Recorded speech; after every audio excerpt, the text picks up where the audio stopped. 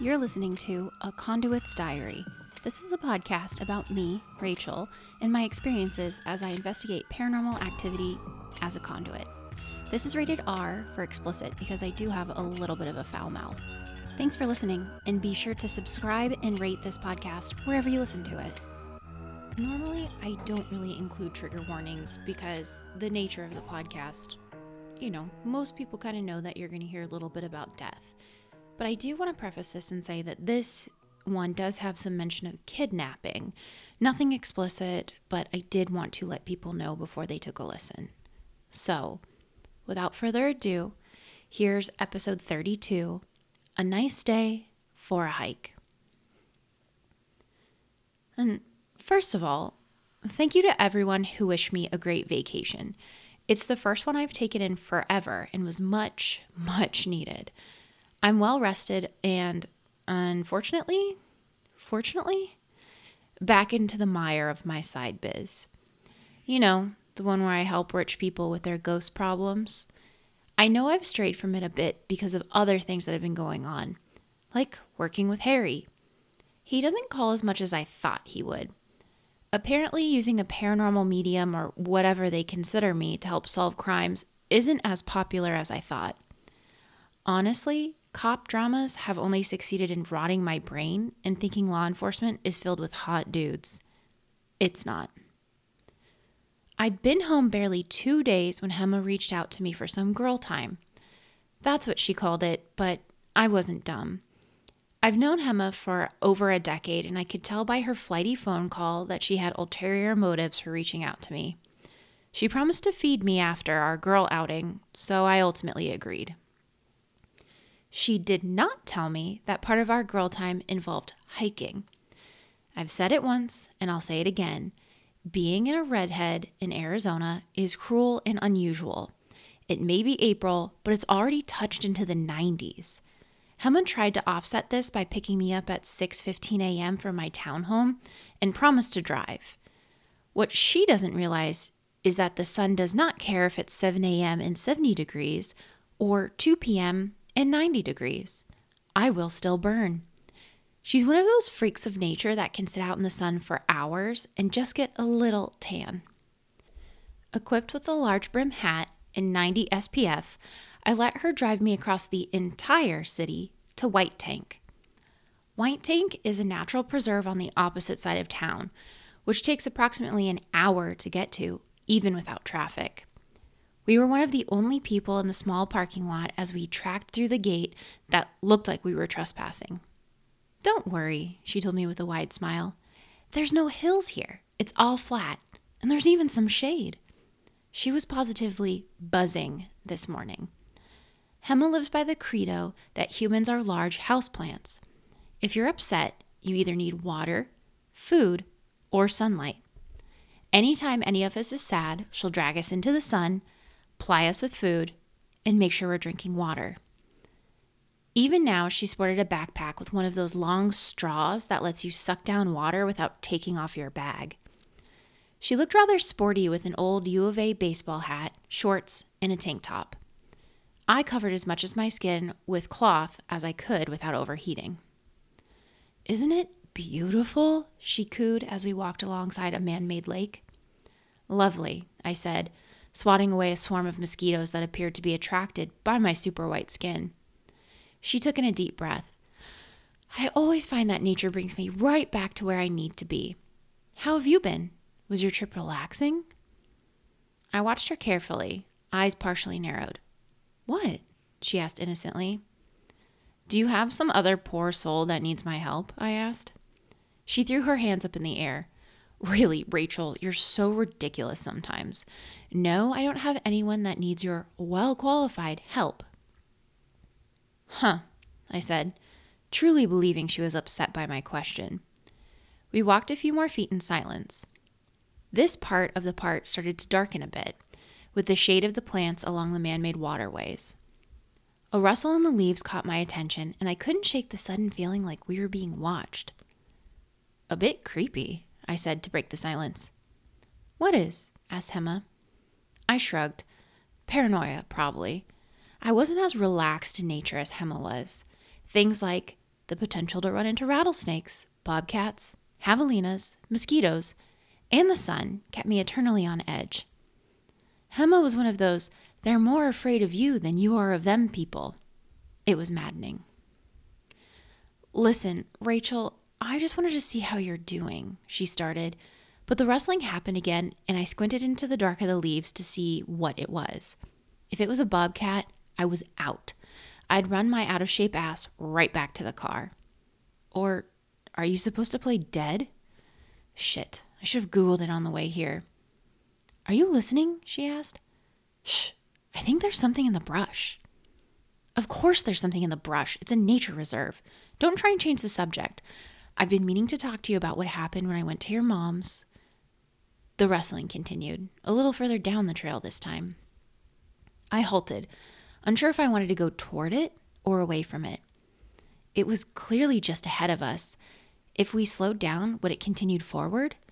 Should we pass it, or would this predator in the brush then stalk us and sneak up on us? Do you think we should try and outrun this? I asked, voicing my internal monologue. Outrun it? Asked Hema, thoroughly perplexed. You, of all people, should know that death is a loaded subject, she said. I sighed and turned to her. Look, my mom has been sick for a while. It's part of why we reconnected. I know it's only a matter of time. Yeah, but you know how it works, she interrupted, grabbing my arm. When I do whatever it is I do, the death is imminent. I don't know how she's still alive now. They usually pass pretty quickly after. I sighed again. Yeah, I know. And I don't know, maybe she's different because she's a conduit? Have you ever asked her about what that means? Like where it comes from, what started it? I chewed my lip and thought back to the various warnings I'd heard over the years. Spirits, demons, all claiming to know who I was just because of what I could do. I'd brought up the mention of a deal to my mother some years ago after that awful demon that trapped Anthony mentioned it, but she shook me off. Don't trust those things. They'll lie about the color of the sky to get what they want. My mother was a steel trap about anything related to our identity or origin. You know how she is, I offered. Look, I appreciate the concern, but she's an adult.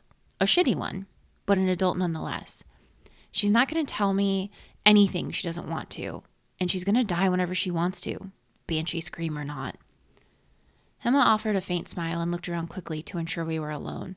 Oh, stop. No one's listening. And if they were, what would they even say? It's a turn of phrase anyway. She frowned and turned back to the trail. We went a full 15 minutes before the rustling resumed, but this time I saw something. Light brown skin, dark raven hair. It was no bobcat or predator. It was a fucking kid playing in the underbrush. What kind of parents just let their kids roam around? I asked Hema, waving to the brush. She asked. She'd been deep in thought the last few minutes. It was no wonder she didn't hear or see anything.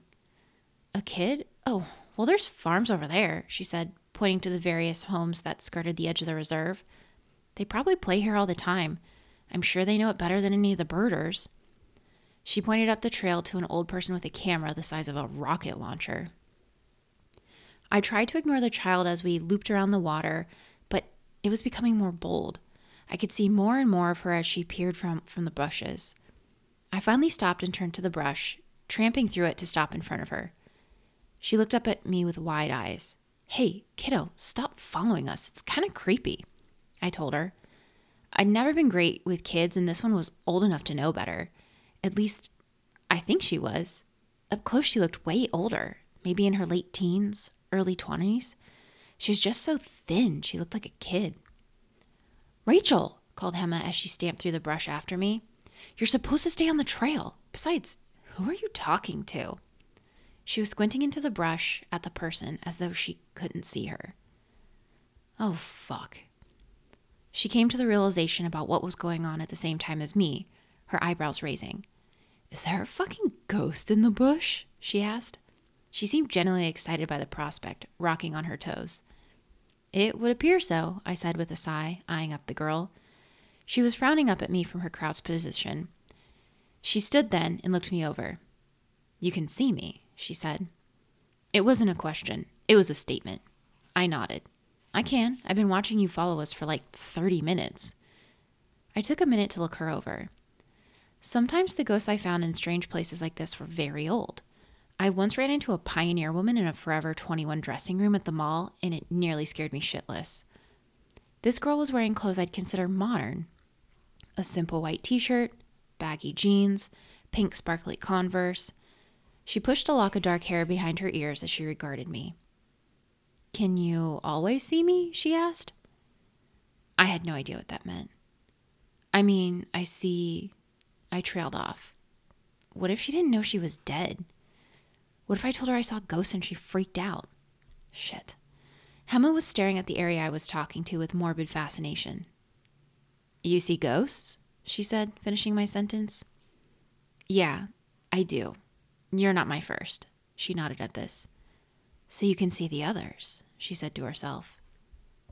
"The others?" I asked. Hema let out a breath next to me. "The others? What is going on? Come on, be a translator here." She was still rocking back and forth on her heels. "Can she not see me?" asked the girl. I shook my head. "No, my friend here can just predict if someone's going to die, but she can't see you." Hema shot me a death glare. The girl appraised me further. "Weird," she said. I nodded in agreement. "Very weird." "No, both of you are weird. But you can see me, so you'll do." She turned then to trek into the brush. "Come on," I told Hema, nodding to the undergrowth as I followed the girl. "What about the trail? Leave no trace?" she asked. I rolled my eyes. "Listen, I know this is new to you, but it's not to me. A teenager in a big reserve, dead. I have a feeling we'll be contacting Harry here shortly." Hema paused in her trek after me. "Are you saying?" she started. I shook my head. "I'm not saying anything, I'm just warning you. If you want to wait on the trail, go ahead. Call him and show him where we are." "Nah, I'm not letting you go by yourself. Plus, my signal is just fine. I can call from the brush." She didn't sound happy as we resumed moving through the underbrush. It took about 5 minutes of walking and batting away big stalks of whatever the hell plants we were up against until we reached a small clearing. The girl was standing here with her hands on her hips. "Come on, you can come out," she called. I watched in horror as 5 more girls appeared from the brush. Some came from behind us, other from the edges of the lake. I noticed then that we were on the far shore of one of the bodies of water, concealed by thick plants that bordered it. "What's going on?" Hema whispered. "There's more of them," I whispered back. Each girl looked similar in age and appearance to the first one. Dark black or brown hair, light brown skin, appraising eyes, all easily in their early 20s with the same frail, thin frame. 2 of the girls clung to each other, their hands clasped as they hung back. "Call Harry," I told Hema. "But," she started. I waved her away. "It's fine. Just go back to the trail and call Harry. Drop a needle or whatever so he can find us." "It's a pin," she said with an eye roll. "Okay, cool. Drop it then. Tell him to come right away." Hema chewed her lip and regarded the clearing with hesitation. If something happened, there's no way she'd be able to hear me from the trail. "I'll be fine," I reiterated. She finally retreated through the brush, and I turned to the group of girls. "All right, I'm Rachel. What's your names?" The first girl spoke up. "April," she said. "Hey, April, I'm Rachel." "You already said that," she said. I frowned. "Yeah, well, I'm not really good with kids." "I'm not a kid," she shot back. Sure. How long have you been here?" I asked.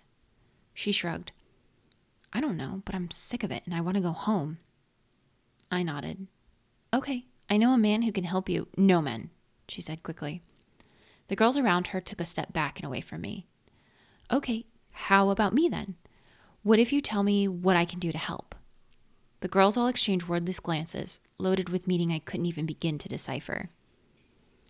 "You're the only one who can see us. I guess we don't have a choice." Well, that was uplifting. "How did you get here?" I asked. "We were brought here," April told me. "By who?" I asked. They exchanged looks again. "He comes back here from time to time to watch and look." She nodded her head a little further down the clearing to the edge of the water. I knew better than to look for multiple reasons.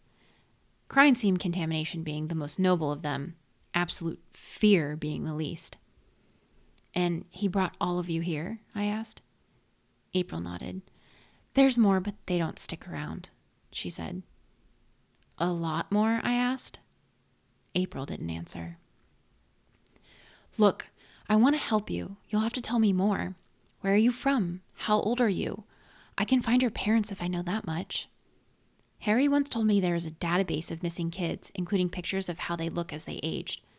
Surely these kids would be in that database, right? April sighed and sat down on the ground. He took me from outside work.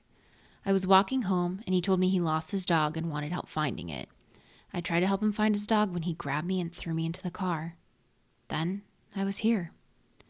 She said it matter-of-factly. I shivered. He did something like that to me too, said one of the girls from along the shoreline. She was the shortest of the group with freckles along the bridge of her nose. She was wearing a waitress outfit that had smudges of what I hoped was food along the apron. I was leaving work when he asked for a cigarette. I told him I didn't smoke. He told me he liked that in a girl. He was way older than me and it creeped me out. I tried to go back inside to have someone walk me to my car, but the staff door was locked.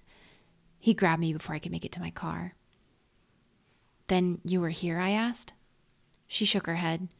No, not right away, but yes, eventually I was here. Her eyes strayed to the shoreline April had pointed out before. A noise from the brush caused me to turn around and see Hema, her eyes wide. I got a hold of him. He's on his way, she said. I said no men, April said. She stood suddenly, her voice steady as she glared at me. I raised my hands to try and placate her. Hey, I understand. Harry's a detective of sorts. This is what he does for a living. He solves crimes. He's a cop? Asked one of the girls from the back hopefully. I shook my head. No, he's not a cop. He's a private investigator. People hire him to solve unsolved crimes. And how do you know him? April asked. Her arms were crossed over her chest, and it was clear she still didn't trust me or believe me. I use my skill, I said, motioning to the girls in the clearing, to help if I can. Have you helped before? Asked April. Her futures weren't as hard. Maybe I was making headway. I nodded. Yes, I've helped before. A few times, actually. He used to work with my mother, too. She's helped a lot more than me. April accepted this answer and sat down on the ground again. I guess we'll wait here. Harry thought it was best to be low-key about the extraction of the bodies. Apparently something April said about the guy coming back to visit made him want to set a trap. Harry didn't arrive alone. He had an entire crime scene service with him. Just like that, he believed my best friend's erratic phone call and showed up with the whole team. They didn't so much as acknowledge me as they processed the scene. I stood in the clearing near April and the other girls as they watched with somber eyes as the bodies of 15 young women between the ages of 17 and 23 were removed from the site. It's clear that he comes here from time to time, Harry told me. He was standing next to me as he watched, chewing a piece of gum incessantly. That's what they said, I told him. He eyed the clearing much like a spooked horse would. Are they here now? He asked. They are, I affirmed, but not all of them. Some of them had disappeared. All that remained were the two girls holding hands and April. I have to make sure they get us all, she told me. I could see why they'd appointed her the leader of the group. I was the first, she told me. Her attention snapped on the last body, the one with the most decay. She watched with tears in her eyes as they carried her through the brush to the waiting coroner's van. I was alone for a long time when the others came. Each time it was sooner than the last. I reached out to touch her wrist, feeling the cool wisps of nothing between my fingers. She offered a light smile before she nodded to me. Tell Harry thank you from us, she said, before taking a few steps back into the brush. Harry was right. The trail was closed for 24 hours due to a possible algae bloom, which had local conservatives up in arms as that didn't really happen this time of year or something. After 24 hours, the trail reopened with a new security detail that hid in the bushes. It took less than a day for the man to return. He'd heard on the news that the area was closed, and he came as soon as he could to check on the bodies. He was arrested, and they found so much evidence in his house and van that Harry said he's not going to see the light of day ever again. He was sitting across from Hema and I at snooze, chewing his pancakes loudly. Hema and I didn't have much of an appetite. It was one thing entirely to deal with ghosts and hauntings who died in passion or anger. It was an entirely other thing to stumble upon mass grave sites to a sick serial killer. I stared down at my oatmeal and strawberries like it was made of spiders. Hema looked similarly green, her normal bright face sallow. Anyway, the fucker's done for, he said in between big bites. All because of you two, he added, pointing a fork at the two of us. Hema offered a small smile. Thanks, Harry. That means a lot, she said. Wow, that's really nice. Why are you friends with her again? He asked Hema, moving his fork back to point at me.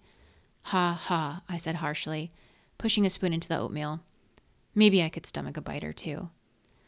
Look, this job is hard, Harry said as he swallowed the last piece of his pancake. You just have to remember that there's good in the world. Those parents get peace of mind knowing their kids have been found. A sick fuck is in jail. I'm buying you overpriced pancakes. If you focus on the bad, that's how you get stuck, and then you're no help to anyone. Wow, Harry, that's actually really insightful, I said. He nodded, picking up a piece of bacon from his teeth with his fingers. Yeah, well, if it doesn't help, there's always whiskey, right?